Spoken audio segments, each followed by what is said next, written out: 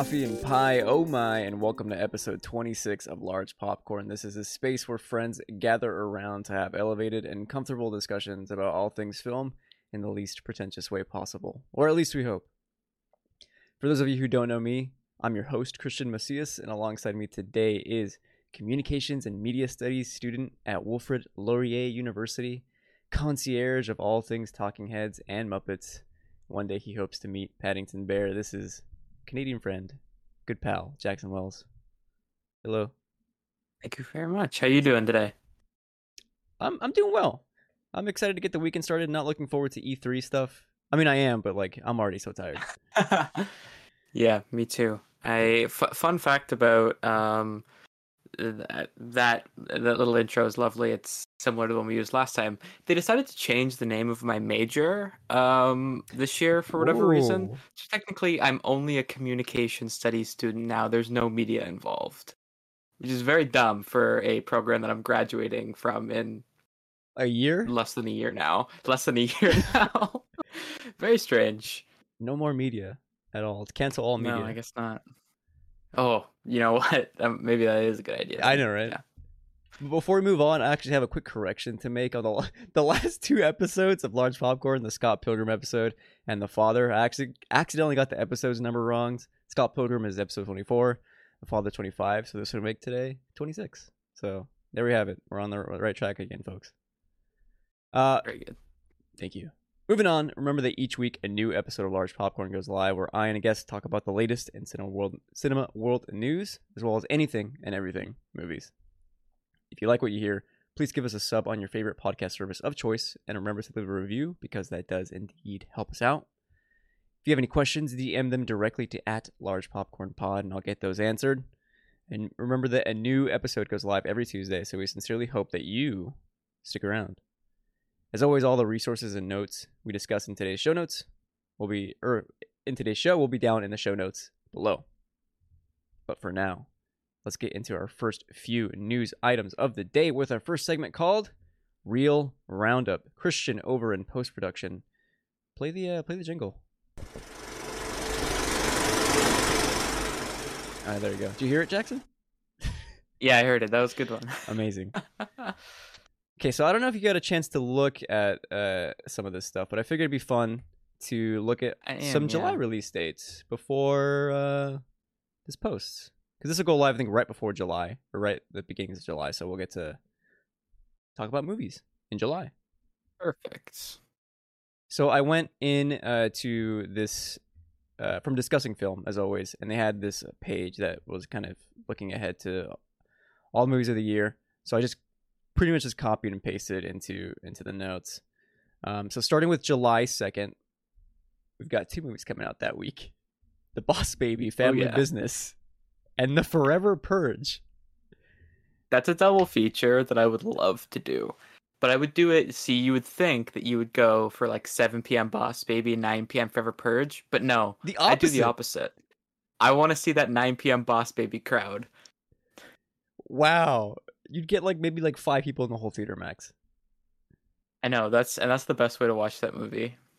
I think you're onto something though with that though. I would want to end my note Boss Baby, better than I expected. Maybe I enjoyed parts of that. I don't know. I haven't seen the first one. That's funny. I've never seen it. Have you ever done a double feature in the theater? Yeah, absolutely. It's been a while. What have you seen? I mean, the first one that comes to mind is the double feature that was Indiana Jones and the Kingdom of the Crystal Skull, and then Iron Man right after. That's a good double feature. It's a memorable one. I also briefly snuck into Speed Racer. I looked over and saw Speed Racer. It's this movie looks rad. I want to watch that. Yeah. What was your last double feature? My last double feature was I can't even remember the name of it. The Way Back, which is the depressed Ben Affleck basketball movie, and the Invisible Man. That was the last theaters, except for when they briefly opened in the middle of August in Canada. So I did that. But the good double feature I did was A Quiet Place and Part 1, right? What was that? Ready Player One and A Quiet Place. That's so jarring, dude. Ready Player Yeah, One. yeah. What? Yep. I guess the last one I actually did do was from At Home when what dropped on the same day on Christmas. Soul dropped, and then Wonder Woman 1984 dropped, and that was certainly a double feature that I did. That's still a feature, yeah. So moving on, July 9th, we've got another MCU movie, Black Widow. Are you excited for ScarJo? Yes. Yes. I'll watch this movie. I've kind of felt similarly to Marvel movies or any sort of Marvel thing since Far From Home, where it's like, I'm gonna watch this. I'm like in at this point, but I don't need to like feed the hype cycle. I'll watch the movie. It'll probably be pretty good, and then I'll move on, and then maybe hopefully there'll be a gem. Black Widow's gonna be weird though, because I don't know if theaters are gonna be open in Canada at that point. Right. And I will not pay $30 to see it, so this might be a later showing for me. Or one of the ones that you find online. Just kidding. We should pay our artists. I totally kid. I kid. Yeah, this is the one I think of the MCU movies that come out this year that I'm least excited about. And to be honest, I'm like passively excited for these MCU stuff coming out. Like Loki just came out, and it's like it's already got like a 4 point something rating on Letterboxd, which is weird because only the first episode is out. Yeah, it's strange.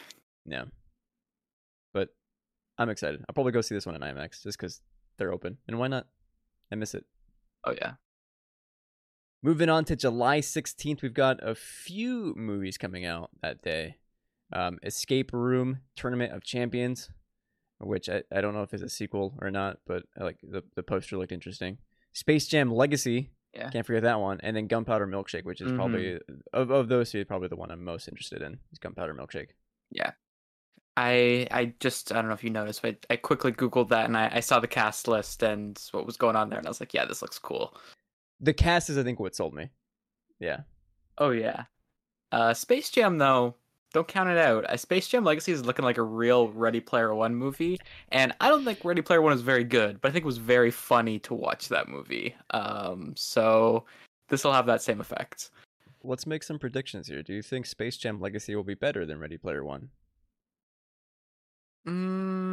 Yes, and I think that's because Ready Player One is kind of in my opinion, a like marred story from its like core, whereas this is, I think, just going to be something dumb, which I can like turn off and not be like, oh, we live in a society while watching it. So there's a video that came out recently of Zendaya like voicing Lola Bunny. And yes, I saw that video as well. It was weird. I think whatever like audio mixing in that promo was just like off because it felt like it was just like overlaid, and the mixing just didn't feel like Lola was part of the room. This sounds very weird to like it's talking about the audio levels of a bunny, cartoon bunny. And then the replies were like nothing but like, why can't we get this Lola? And it was just like Lola Bunny from the original Space Jam. And I watched them, Jackson. I watched those videos.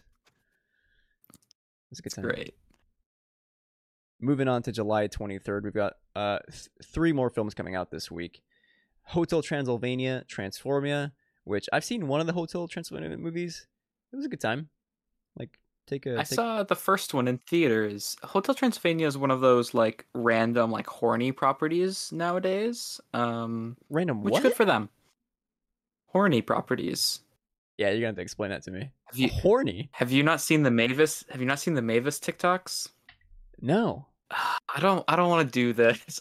Mavis is the once teenage lead of Hotel Transylvania, but now she has a husband and children. And people refer to her as as a certain phrase that you would refer to a mother who you might find attractive. Oh, I got you. Yeah. Ooh, I will have to check that out after the show. Oh God, what is my life becoming? Moving on, Snake Eyes G.I. Joe Origins also comes out July 23rd, which actually seems to be fairly interesting. I think Snake Eyes is a cool character, so I may be checking this out. And last is M. Night Shyamalan's Old, which it's always fun to go see an M. Night Shyamalan movie in theaters, to be honest. Like, it's just a fun experience to have like with a collective crowd. So Yeah. If you're vaccinated, Hmm. maybe check out one of these movies. Know what I'm saying? Hopefully, yeah. And our last of July 30th, we've got A24's The Green Knight with Dev Patel, which I cannot wait for. The Jungle Cruise This is movie. the one. This is the one? Green Knight? Yeah, this is the one. This is the one. Yeah, out of this list. We've got Jungle Cruise with The Rock and Emily Blunt, which apparently is not the one.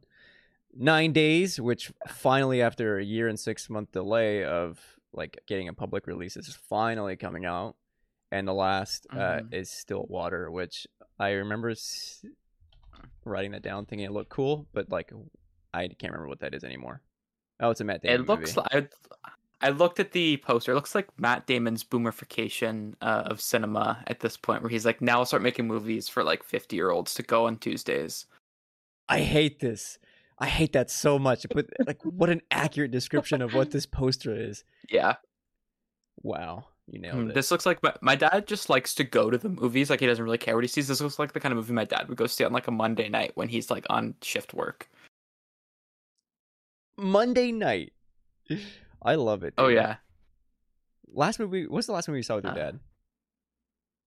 That's what I saw with my dad. Oh, it's been a while because I don't. Um. In theaters, I can't remember. It's been a while. No. It's been a while.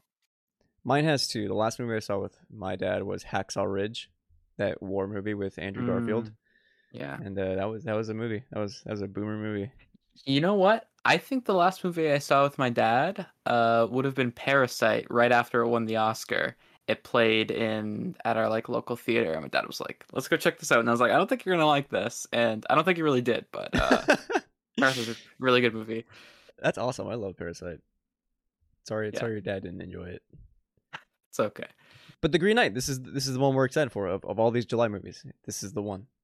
Oh yeah, 100%. The Green Knight's one of the ones I've been waiting for since last year. I'm Absolutely. really hoping I get to see this one in theaters. But we will see. We will see. What if theaters open up August? You know, like would you go August 1st? Yeah. Oh no, I would go. It's just I'm hoping like size wise, this one might not get into the on the big screen, but Oh we'll yeah, see. yeah. Here's hoping. Well, there we have it. We have gone through the release dates for July. Let us know what films you're excited to go see, and if you're excited for none of them, dang, that sucks. But now we're moving on to our next segment. It's the director's chair. We have not done this with Jackson. He has not. Maybe he's heard some of this, but it's the rapid fire question segment. I want to learn more about this man. We've got two categories here. One is this or that, and the second category is good or bad. We're gonna go through both of them for you. Okay. Okay. We're gonna start with this or that. The simple premise is I gave you two options. You pick which one you prefer. All right. You ready? Yes. Okay. Star Wars or Lord of the Rings? Star Wars. Yeah, of course. Easy one. Cap or Iron Man? Yeah. Oh, Cap. Absolutely. Infinity War or Endgame?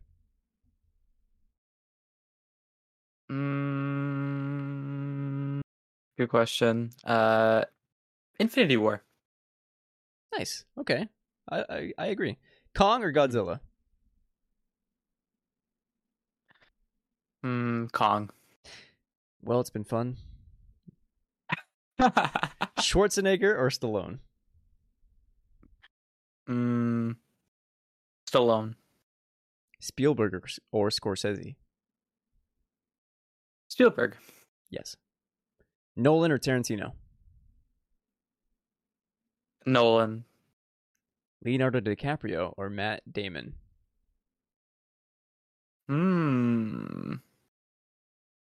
Matt Damon.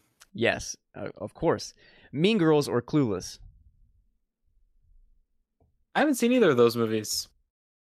That's fair. Okay. I'm it's been weeks, Jackson, and no one has picked Clueless, and I'm waiting for someone to finally do it.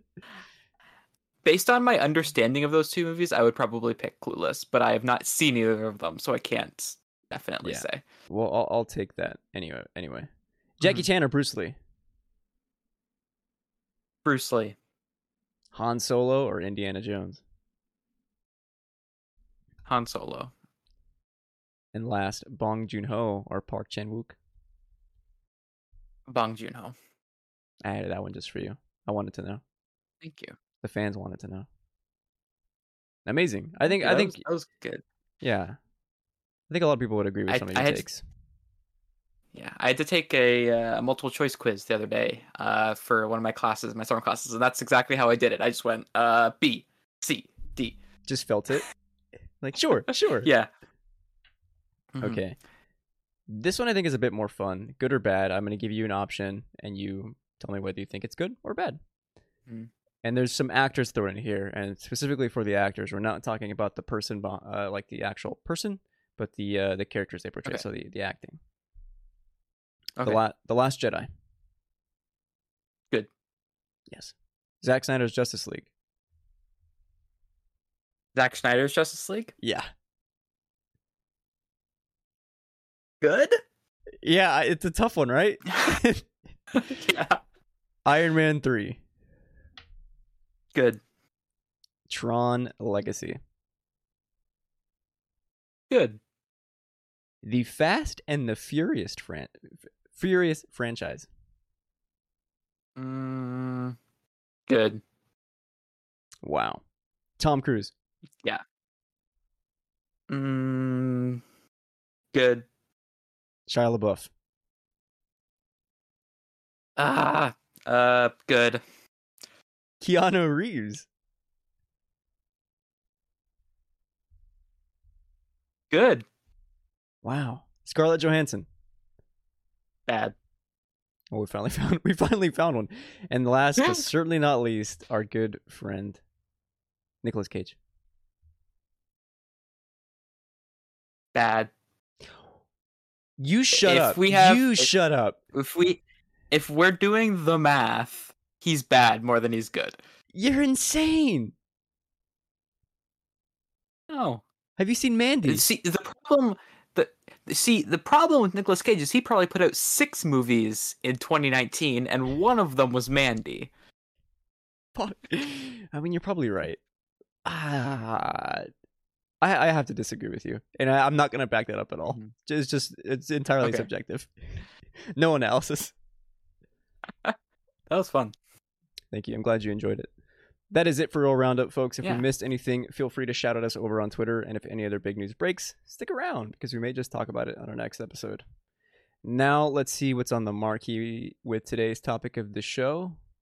Rian Johnson's Brick. Jackson, if you'd be so kind as to read me the storyline of the movie. Yes. Of course. A detective story. A teenage loner pushes his way into the underworld of a high school crime ring to investigate the disappearance of his ex-girlfriend. What a film, man. I'm glad that after years of like only watching a third of the movie, I finally got to sit down and watch it all the way through. Oh yeah, man. For the uninitiated, I tried watching this movie once on an Amtrak ride to San Diego, and sat on the side with the sun as the sun was setting, and I was so tired. It got me sleepy. But watching this the other day, like, it's weird. I posted about this on Letterboxd. There's not a clear point for me, but I feel it somewhere in the first third where I went from somewhat interested to totally invested. And once that shift happens, I'm all in for this movie. Mm-hmm. Yeah, it especially as I'm sure we'll talk about it. The movie doesn't start off like easy to understand both what's going on and like what they're saying. Right. But like once you kind of can climatize yourself to what the world and like the rules are, I think it's really easy and a great thing to follow. Absolutely. Some little notes here on Brick, for those that don't know. A 2005 film written and directed by Rian Johnson. And I think, I didn't double check. Is this his directorial debut? Yeah. That's amazing, dude. Can you imagine producing a banger like this for your first movie? Writing and directing? So I envy this man. Mm-hmm. Jackson, do you consider, I don't know, Brick to be like up there as far as Rian Johnson movies for you? 'Cause you're a Rian Johnson fan. Oh yeah. I'm a big fan of Ryan Johnson. I would say definitely. I would say this. For me, it teeters back and forth between this and it's probably this one actually. I would say even more so than like The Last Jedi or even Knives Out. And not to say this is one of those cases where like maybe probably like some of his later work is better than this, but there's something about this that just feels so like special Hmm. and like personal and kind of like electric that this is just the one. Well, I guess you kind of get that. It almost feels like an indie movie, so in that way, I can feel more Ryan Johnson in this, even though like he certainly has like the elements and the style that he like like this feels like a proto movie of what would eventually be like Yeah. Knives Out in some ways. Oh yeah. But yeah, Hmm. I certainly enjoyed it. I talked a little bit about the first time that I tried watching it. But I want to know like where you watched this or how you watched it your first time. Yeah, the first time I watched this would have been in my first year of university, so 3 years ago now ish. And just literally just like in my dorm room on my laptop, laying on my bed. There's no like real like special story for this one. Hmm. I was like, oh, Ryan Johnson, I like this guy. I kind of want to go back and see because I'd seen Looper before I'd seen The Last Jedi, so like I Yeah. wasn't like, okay, who is this dude? Now let's watch his movies. I'd kind of already been familiar. I was like, okay, let's see kind of where it started. This movie was on an American Netflix at the time, so I'd use a VPN to find it because otherwise it's like it was impossible to find on the internet, even to like rent in Canada. And so I did that and I watched it and I was like, nice, this is great. Yeah, I was not conscious of Ryan Johnson until The Last Jedi, even though I had seen Looper Mhm. beforehand. And shout out to Looper, because that movie does not get enough love. I really enjoy Looper. It's not perfect, but I Yeah, think I Ryan think it's John. solid. Oh yeah, Ryan Johnson, if you're not into sci-fi, has also directed like the three most popular, for the most part, episodes of Breaking Bad: Ozymandias. Ozymandias, The Fly, I think it's called, and then one other one I can't remember. I don't know if I would call The Fly one of the most popular episodes. I've never watched the show, so I just guessed. Whoa, that's a big pop culture like show you're missing from your whole catalog there. I know. That's good. So Yeah, Jackson, I want to ask you because this is in your top four for Letterboxd. yeah. So we What kind of makes have talked a little bit about this one before. yeah? What makes Brick so special for you? Um, I, I think what it is when watching it is I think Brick, maybe not for me, but more like metatextually, is like really strongly indicative of the time in which it was released in terms of like the early or I guess mid 2000s and kind of that like Sundance culture of like indie movies that was coming out at the time. This is also when like independent filmmaking is becoming like more accessible Yeah, for a broad audience, or not for a broad audience, for a broad like creators.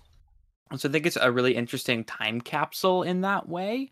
You can certainly see it in the movie, in the way that it feels like an independent film that was shot in like someone's backyard, because in some ways it literally was, yeah. All the scenes in with the a high little bit more of a school, budget. and we'll get into it a little bit. But I mean, you Yeah. mentioned it now, so I'll bring it up now. Some of the way Mm. the camera like I guess even I mean I don't even know what camera they were using like with the budget, which was I think like $400,000 if I remember correctly, so around there somewhere. Hmm. It's weird because it looks like a student film, but I don't know if that's a bad thing. I wouldn't call it a bad Yeah. thing. If anything, I think it kind of reinforces like the setting and the tone of the movie even more. Like it almost feels purposeful to me Hmm. in many ways. I don't know if you Yeah. would agree with that. I no, yeah, I would agree, and I think I'll also talk about that a little bit more later. But I think also personally, it just feels such like a personal film. Not just in terms of like Ryan Johnson, but like everyone personally, like just Gordon Levitt. You can like tell he's like really trying in this one. Hmm. Like you'd be hard pressed to find an actor who's like more like into their role than he is in this. As well as I really love the ways that film noir is like kind of like a really contested genre for me, where I think a lot of it's super interesting, and like but also like they're really a product of their time back in like the 40s and 50s, where things are just like get over convoluted and confusing, and Oh kind of yeah. too much. Um, Whereas, particularly like one of the films that this is based on, which is you can see a lot of like The Big Sleep in this, which is a movie that is famous for being incomprehensible by even its largest fans. It's interesting to see how Johnson, and I think this is the beginning of what he like is as a filmmaker, is someone who loves something so much and then like lovingly, he doesn't recreate it, but he like translates it into into a modern context, but also a different context for this is like the high school, and he does it with Looper. With like Looper is like a dirty sci-fi film. I Mm. guess you're the expert on that, so you could Yeah, agree or yeah. disagree. Star Wars is clearly an anomaly because he directed a Star Wars movie, but even Knives Out is just like this, but like a different style of pulp novel. It's the murder mystery, and I think uh, Johnson is so much more effective in doing this than, say, personally, someone like Quentin Tarantino, who I feel like is loves things too much that he like just kind of recreates it on screen, which isn't as interesting for me. Yeah. So I think it's really interesting to see a very well translated version of like the film noir and into this context, and I think it's even more of an adaptation than something like the neo noir films, like something like Nightcrawler or Mm. Chinatown. I guess Chinatown's a bad example because Chinatown's very direct, but I think it's he seems to love it more than he's loves it like specifically rather than the aesthetics of it.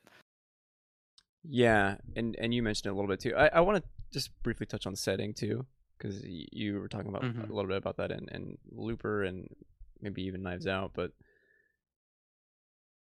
I'm thinking about Brick and Knives Out specifically when I say this. But there's something about the setting in these two movies that almost feels like a character in and of itself as well. And it's not Yeah. just the Oh yeah. way the characters maneuver through that environment, but the ways we like even can start to analyze the like actual environment. I'm thinking of the sewer entrance, and I wrote down some notes about the Orange County Sun playing a big part of like, and I don't know what to make of it yet, and I would want to do further reading, but Yeah. that sun specifically like does something to the setting that Yeah. I need to figure out. And I think that one of the reasons that this film is so like in conversation with Knives Out, aside from just the similarities of like the kind of material they're based themselves around, is how Knives Out is a lot more clearer of a like cultural adaptation of those stories. Those murder stories take place are written a lot in the 30s and 40s, and they're like about rich people in their rich homes doing like, oh, the murder and stuff like that. And Knives Out very much is that, but it's also like a critique of those people at the same time. Mhm. And it's much clearer. Like watching Knives Out, I was like, are people gonna hate this because it's like too political? And you can kind of see where like those ideas are kind of flirted with here. They maybe don't reach fruition, just probably based on just being a young person who doesn't really get any of that stuff yet. But I think it's really interesting to think of those two films together. Yeah, you could probably do a really cool like essay on class just in these two movies alone, or even just this movie alone. To be honest, Yeah. that's certainly an interesting reading. I'd want to press further. Um, Mhm. we touched on it just a little bit ago, but it is film noir, at least inspired by film noir. And the setting of it being in high school, I think, is at least in the beginning, it's jarring and alien. And I'm thinking of the scene where Joseph Gordon-Levitt's character Brendan is talking to the vice principal, and it Played by feels Richard Roundtree, yeah, also known as Shaft, which is so random. dude, it's so random, and like that scene just feels so unreal and bizarre, and yet some like Mhm. it almost feels, and I wrote it in my notes and a little bit in Letterboxd. It almost feels Mhm. Lynchian in a way, and yet Yeah. the second later I'm completely buying into the world and I'm like totally invested, and I find Yeah, that so interesting. It's like the high school principal or vice principal in this movie is like a recast of the like police chief in like the Yeah. film noir, where like Brendan's like not the dirty cop, but the cop who does anything to get the job done, and he's like getting chewed out in the office. It's like kind of funny, but it just fits. And I also noted it that this movie is strange in some ways because it's not even really about high school. But this Yeah. scene, which is the first scene you see an adult in the movie, is 37 minutes into the 2 hour movie, and the only other one you see is another character's mother, which I think is also very deliberate. Yeah, I absolutely. It's very much about. I mean, I want to call them high school students, but it's really they're not defined by Hmm. their status as student because they're really like independent from high school altogether in this movie. Yeah, it's interesting though, because to me, in some ways, it still feels very high school. Like people are Yeah. getting caught up in like Brendan's doing this because his high school girlfriend like broke up with him and he's like really emo about it still. As well as there's like a lot of cliques in the high school and they're like makes sense in this movie.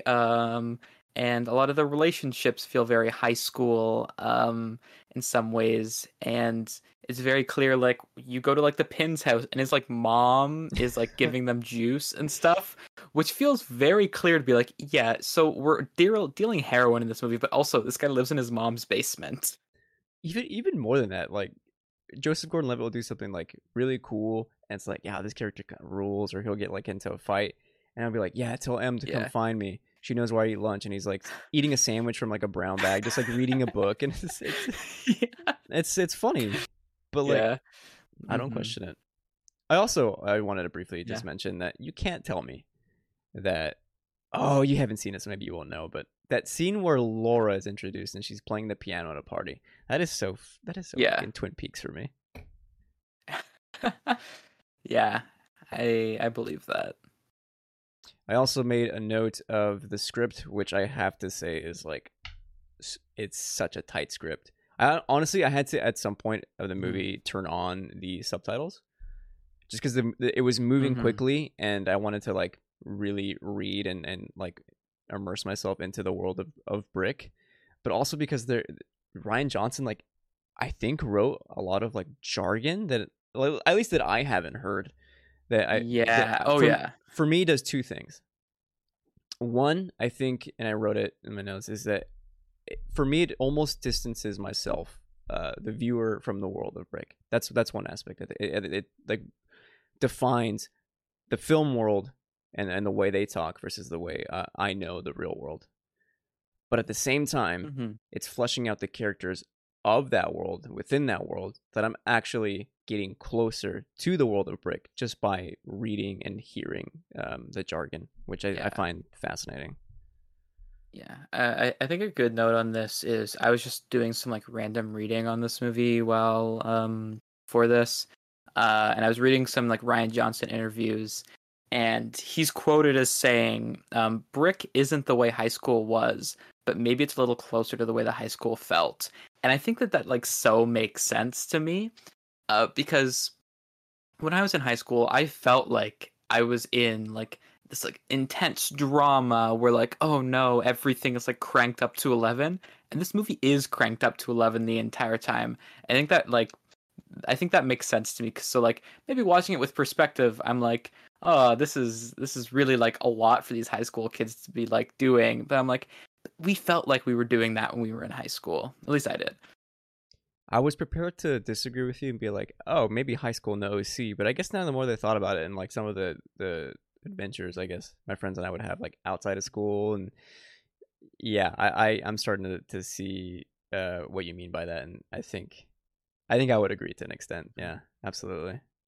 Yeah. Is there anything we can make of like the theme of like like I'm thinking of Emily's theme and the music that kind of underscores the Oh yeah. movie. Like that theme keeps playing, and it's the ringing of the bottles that I wrote down. And I don't know if It's you can enlighten us at all.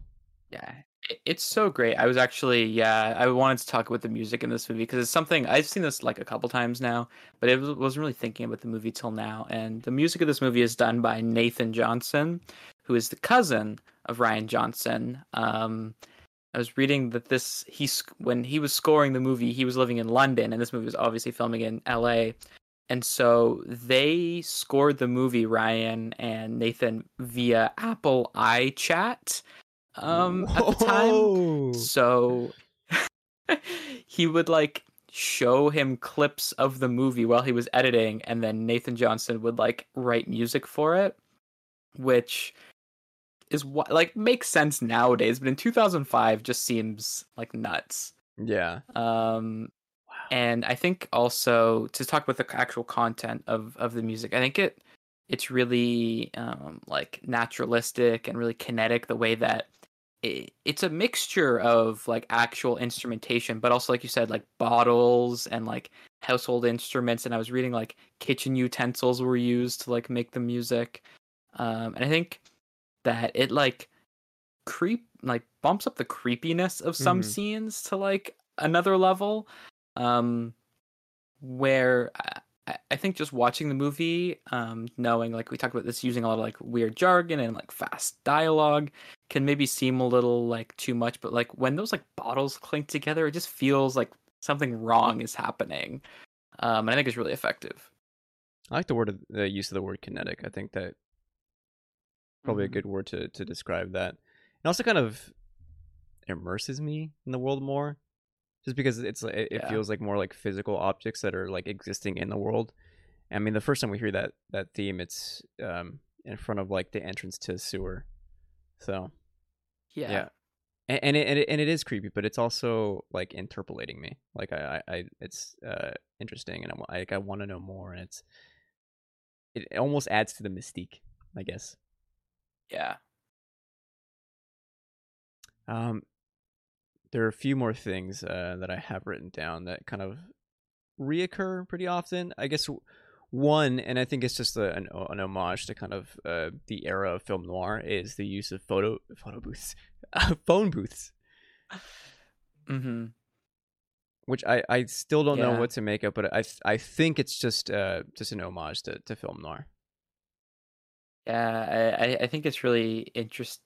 I think it also adds to that feeling of like this kid doesn't have a cell phone. He's like so like he doesn't have a car. He doesn't have a cell phone, Yeah. so he's got to like walk everywhere or get driven places. And it's I think culturally a lot of people would consider like the ability to drive and or like a car as like a status symbol in some ways, but also I know culturally a lot of people would consider like having a woman drive you places to be like emasculating in some ways. Obviously, like I don't believe that, that's not true, but It's the I femme think it's fatale, interesting man. that like yeah, that Brendan is in some ways supposed to be like the like cool hero of this story. He's also a bit of a weirdo, I think. But he just gets like driven around everywhere by like his like non-girlfriend in this movie. Mhm. I also have to I think remember it's those like things are connected. 2005 too, so cell phones aren't as ubiquitous. But Brain has one. Brain Yeah, has one. the brain's great in this movie. I love him. Dude, I mean, all the characters. I had to like look up some of the names afterwards because I couldn't remember some of them. But like Hmm. every character feels fleshed out, and they all have their personalities and their quirks, and they feel like real people. I don't know if Hmm. you agree, maybe Oh to an yeah, extent. I agree. I think you do really get. I think they spend enough time in this movie establishing everyone's relationships, and even within the high school element, like the different cliques in the school, and you kind of do really get an idea that this is an actual place where like people are existing. Even if it's pretty like bare in terms of like actual students, like if you were at an actual high school, you probably see a lot more people. It does feel like I feel like after watching this movie, especially a couple times, if you like gave me a board with everyone's names, like I could also build the Yeah, connections between everyone and stuff like that. that's what's so great about this movie. And you mentioned, even though there's not a lot of characters or a lot of students that you see, the few that we Hmm. do see, I think have um, enough depth to them that it feels like a fully fleshed out setting. And to Mhm. press that even further, I just feel like one of the questions even that I have while watching The Brick is not just like what happened to Emma or what's going on with the Brick or who are these characters, but what are these characters hiding? I feel like everyone that we meet in some capacity is Mhm. hiding more than they let on, and it's the way it unfolds, and we keep going back to the same characters that we met earlier and pushing those like kind of revelations further. That it's just fun to just unravel in your head. It's a Yeah. mind puzzle as you watch. I think I think that's really interesting too. And one of the like credits of this movie is that it like all makes sense. As long as you're like paying attention and can kind of keep track. Like even watching it like now for me, it's been a little while. I was like, I remember being a little confused at the beginning, and I was still a little bit, but then like by the end, all the pieces come together, all the like drop surprises happen at like appropriate times, and they make sense. I think it's really a credit that everyone's got like three layers to them, and you can kind of Hmm. understand all of them as they unfold. I think it's really well paced too in that regard. Is that like I think with each Mm-hmm. like act, I guess I would call it, we're learning more. Like we'll go back to the same characters and learn more about them, and it pushes the story forward. So in that way, it's like again for a directorial debut, pretty good stuff. And Mm-hmm. how about that chase scene, huh? That sequence through the high school. Oh, oh yeah. I definitely made note of that. This movie has like fantastic sound design that like you've like is hard to see in like an indie movie like this. Like the footsteps Mm-hmm. running, it's like no real music, and then like the footsteps are used to like kind of continue this, and then he takes his shoes off. And when that guy hits the pole, I kind of feared for him, man. I'm like, Like, yeah, I'm like, is this the guy dead? I thought like his full break his neck or something. But yeah, the sound Yeah, design that's a specifically. great scene. Yeah, because yeah, there's no music, and the camera will be kind of distant from the action. It'll be like around the corner or something, and then you'll hear the footsteps before you see anyone like approaching. And Yeah. it's specifically like Joseph Gordon-Levitt's his shoes, his nice shoes that he wears with his jeans. hmm Yeah, I like Yeah. that. This movie is pretty obsessed with shoes. Rightfully so, dude. His shoes rock. Yeah. Oh yeah. Another thing I was reading is that Johnson, he's like, why did you put so many shoes in this? And he was like, you can tell a lot about someone through their shoes, how Yeah. their class, their relationship with others, how they feel about them, like cleanliness as a character. And he's not into feet, so that's good. That's good. I'm okay watching, so I don't Yeah. feel like a voyeur in this movie. Do we see Tug's shoes at all? I don't remember. I think they were like some kind of sneakers. Yeah, I think Tug looks like the kind of guy from 2005. He's probably the one who's the most in world in this movie. Do you think he listens to Limp Bizkit? I guarantee he listens to Limp Bizkit and Eminem's his favorite rapper. Ah, yeah, that I buy that 100%. Wow. He's got the Marshall Mathers look down. For those that don't know who Tug is, you should look him up or watch Brick, and you'll know what we mean. Oh yeah. Tug Also, is played by Noah Sagan, I believe, who is in Knives Out. He plays the second detective with Lakeith Stanfield. oh really? Yeah. I did not know that. I guess because Ryan I had never Johnson's seen got Brick. like Yeah, Ryan Johnson's got a crew. Like Joseph Gordon-Levitt is technically in all of Ryan Johnson's movies. He's got a voice cameo in Brothers Bloom. He's a stormtrooper in Last Jedi, and he has a voice cameo at the end of Knives Out. What is it like? It's like a phone call or something at Knives Out. Uh, in Knives Out, I believe he is one of the cops at the end of the movie who's like arresting, um, or who's like taking the family out of the house. Hmm. I think he's the one who fights with Don Johnson's character. I can't remember. It's been a while. That's pretty interesting. Of all actors, it's JGL, Yeah. JGL and Ryan Johnson. I like that. There's two bros. His muse. His muse. I want to Yeah. mention some other aspects of the film, in particular Brendan's hmm cough that gets worse and worse throughout the movie, and I think is just an embodiment of his like mental state as like he's starting to get more frantic as like things start to escalate and the rising climax is happening. His cough gets worse. I think that's most of what's going on there. Would you? I don't know if you can. Yeah, I agree with that, but it's also definitely just like an added like anxiety in every scene, especially because the last third of this movie, like everything is really tense, and he doesn't know who to trust, and it's confusing, and he's also just like hacking up a lung the entire time. I'm gonna want to give this guy like an aspirin or something. Just like, yo, just sit down for like an hour. Yeah.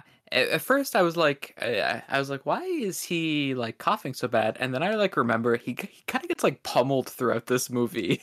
He starts off like almost being a badass because he gets into a fight that was like pretty cool with one like a football.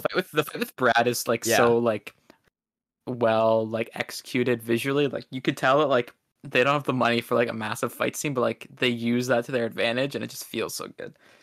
After that, though, Brendan is just a punching bag. He's getting like punched left and right. Oh man, I had something to say. Oh yeah. And then the other thing I wanted to touch on was just like the camera movement in this movie. One just feels more experimental and more indie than when we get in like movies with high budgets where the camera's like still. But I think it works here. I don't know. I'd have to press that rating further, but it's almost a reflection, I guess, of like Brendan's character or the world that they're in. That everything is like we're getting wide shots that then push in really fast, or the camera is spinning along with the fan, or we're looking at the clock and then the focus shifts to a note with the symbol, and then as it turns midnight, Joseph Gordon-Levitt literally realizes like what that symbol means, and we get like a fast cut to like a what's in his mind of where the setting is, and then it goes back to the real world. I don't know. There's a lot to do with the way this movie's edited and the camera movement. Yeah, Steve Yedlin, GOAT cinematographer. Steve Yedlin. What else did he do? Steve Yedlin. He's done all of Johnson's movies, and then a couple other things I can't remember. So, if you're the guy who shot The Last Jedi, you're kind of a hero. Dude, oh my god, The Last Jedi. Every time someone says that, I see that like silent portion of the film where you know it. Yeah, I see you. You know exactly what I'm talking about. Also, is The Brothers Bloom good? Yeah. Brothers Bloom is okay. It definitely his weakest movie, but it's fun. Mark Ruffalo's in it. I can't remember who the other male lead in that movie is. I think it's Adrian Brody. Yeah, I think so. Yeah, and it's a fun movie. Oh, Raquel Weisz is in that movie. Love it. It's fun. It's like in some ways it's like a proto Now You See Me kind of thing. There's some good heists in that. Yeah. I forgot about Now You See Me. Oh yeah. It's a clever movie. It's his weakest. I think I watched it last summer. I think I gave it like a 3.5, so that's a solid. Good movie. Yeah. But it's fun. We're closing up here, but I wanted to mention that like as the film was reaching its like highest point of the climax, I almost like stopped taking notes just because I was like totally in for like all the events that were unraveling. I don't want to spoil any of these, but like it got real. Oh yeah. This it feels like everything's okay. Let me take a step back. One of the things that I really respect with that movie is it never really winks at you throughout it. It's not like this is pretty crazy, isn't it? It like takes it 100% seriously the entire time, and then you're like rewarded for like following it on that path, because at the end it like does get really serious and really tense, and like shit hits the fan. I want to give a special shout out to the sound design of that movie. Without spoiling anything, there's a scene where these characters are in a basement, which is just an absurd basement, by the way. Like the design of that is insane. It's such the basement is like if you were ever went to your grandparents' house in the mid 2000s, this is what this basement looked like. Yeah, especially like the wood paneling. I can almost smell that Oh yeah. basement, by the way. Oh, 100%. But There's there, no windows, they're just sitting yeah. in there. But there's a scene where like the characters are obviously in the basement and there's action going on upstairs. Um, and the like you don't see the action, but you hear it, and the sound design is so well because it sounds. And I was watching with headphones, by the way, but it sounded like stuff was happening Mhm. like actually upstairs in my own presence. And you're getting these like close up reactions of all the characters in the basement, like looking up and reacting to what's going on upstairs. Such a tense Yeah. moment that was done so well. Yeah, talk about like a boiling point in a movie where like it's just like the entire time and then it finally pops Mm-hmm. and it really pops. Yeah, I agree. Yeah.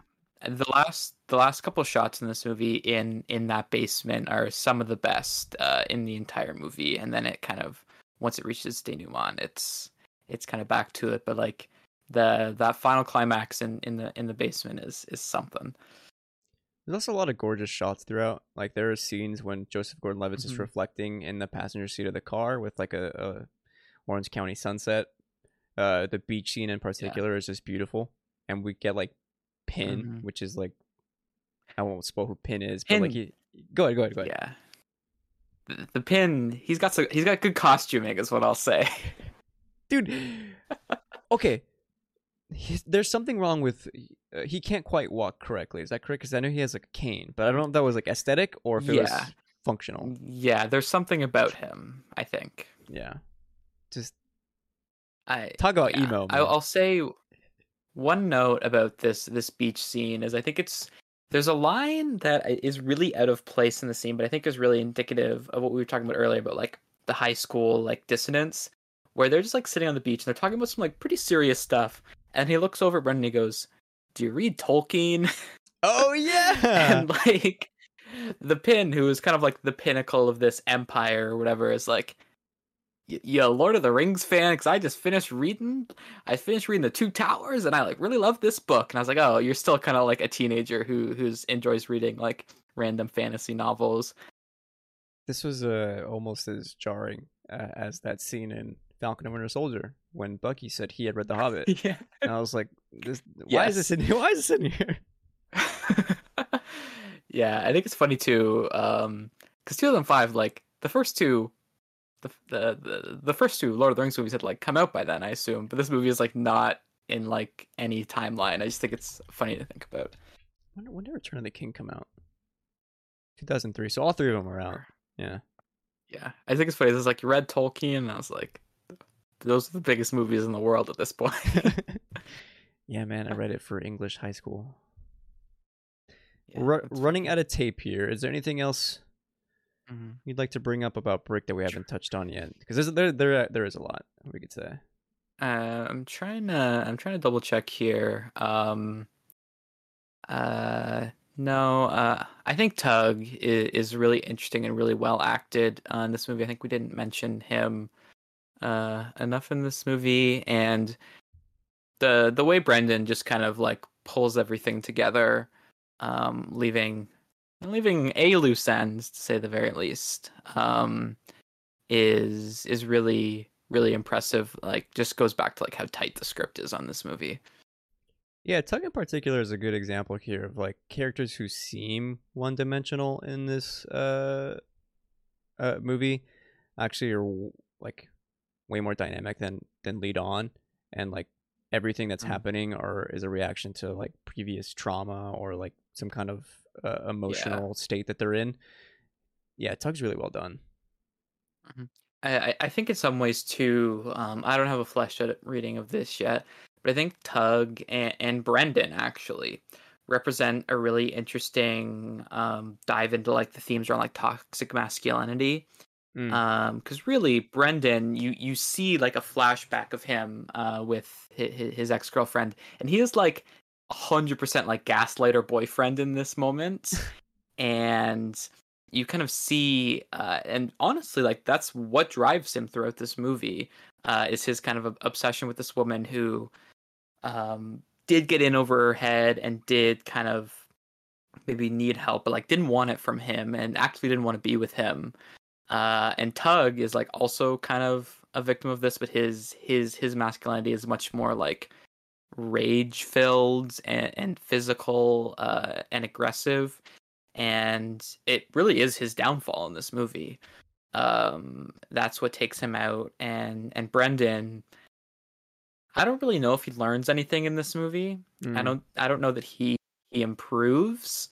And I think that's maybe one section of this that maybe doesn't quite hit the mark for me. Because I feel like there is room there for Brendan to be like, oh yeah, I was kind of toxic BF in this movie, but he doesn't kind of get that realization throughout. I think if the revelations happens for the viewer, maybe Yeah. it leaves room for it to happen after the fact. But I think that's kind of more of like an open-ended reading rather than like objective movie, Yeah. like explicitly saying. So Yeah, I What do you agree, think and that's about- also definitely like Mhm. he is like he is a film noir protagonist. That's what they are. Yeah. Really. So whether that's an implicit or explicit like homage, that's one of the tenets of the genre. I want to give a special shout out to Dode for being a cool character. We didn't even talk about So Dode. yeah, when I think of like Orange County in the mid 2000s, Dode is pretty much what I picture. Like he's the only realistic one. Really? You know what's funny? If you go to San Diego like now, this is what San Diego looks like. It looks like San Clemente, That's California in 2005. Just putting that out there. We've done it. We've talked about Brick. Now is the part of the show where we look at some Letterboxd reviews and kind of react to what others thought. Actually, before I even start reading these, Jackson, what did you rate Brick on Letterboxd? Is it a 5-star banger for When I rated Brick a year ago, I rated it 4.5 stars. If I remember correctly, maybe I rated it 5 stars. It's a tough one for me because it is one of my favorite movies of all time, but I like recognize just by the nature of it being like maybe a bit more of an amateurish production, like some of the pitfalls of it. So I actively like didn't rate it when I rewatched it a couple days ago. you? Yeah. But I would say it's a 5-star heart movie for me. Okay. Maybe a I'll get behind 4.5 brain movie. Sure. At least it has a heart, though, right? In your Letterboxd. There's always a heart. Yeah, love it. That's funny. You mentioned amateurish, but like, again, sometimes I can't decide if it's just the production of that movie or if it's like meant to be purposeful or both. God, fascinating movie. Ethan on Letterboxd writes with 5 stars and a heart, and in true noir fashion, I had no idea what was happening after 15 minutes. I agree. Took me a while to really settle into this movie. Oh yeah. Hunter with 3 stars writes, if Brick were made today, there would definitely be a character who vaped. And that is so true. That's Knives Out. Oh my god, there is. Yeah, you're right. Yeah. I forgot about that. Yep. I like to think of Brick as a precursor to Knives Out. In my head canon. Yeah. Denzel with 4 stars and a heart writes, 6 of the most comforting words in the film industry, written and directed by Rian Johnson. True words never spoken. I think Jackson would agree. Yes, we were gonna do this podcast recording yesterday. But he had on his little shirt. It's a Rian Johnson whodunit. So I had the spirit lives on. Oh today. yeah. Folks, we hope you enjoyed today's episode. Remember to give us a sub to stay up to date with all our cinema thoughts here on Large Popcorn. Be on the lookout for next week's episode. Jackson may return along with Hugo Panay for a recording of El Matriz, aka The Matrix. Jackson, if folks wanted to find you anywhere, where can people find you? Yeah. I'm not really doing anything production wise, which is a weird thing to say. No more content. Yeah. Society. Anyways, you can follow me on Twitter at Jackson W. Wells if you want to see what tweets I make about stuff. Maybe video games, maybe movies. Who's to say? It's a lot of anti-gamer tweets along with fleets of pictures of Kermit wearing various outfits. So if you enjoy that I content, love fleets. dude, I want to screenshot every single fleet that you post. It's insane. It's so good. Well, there we have it. Follow at Jackson Wells over on Twitter. And that is the end of the show. We hope you enjoyed. Until next time, in Denis, we trust.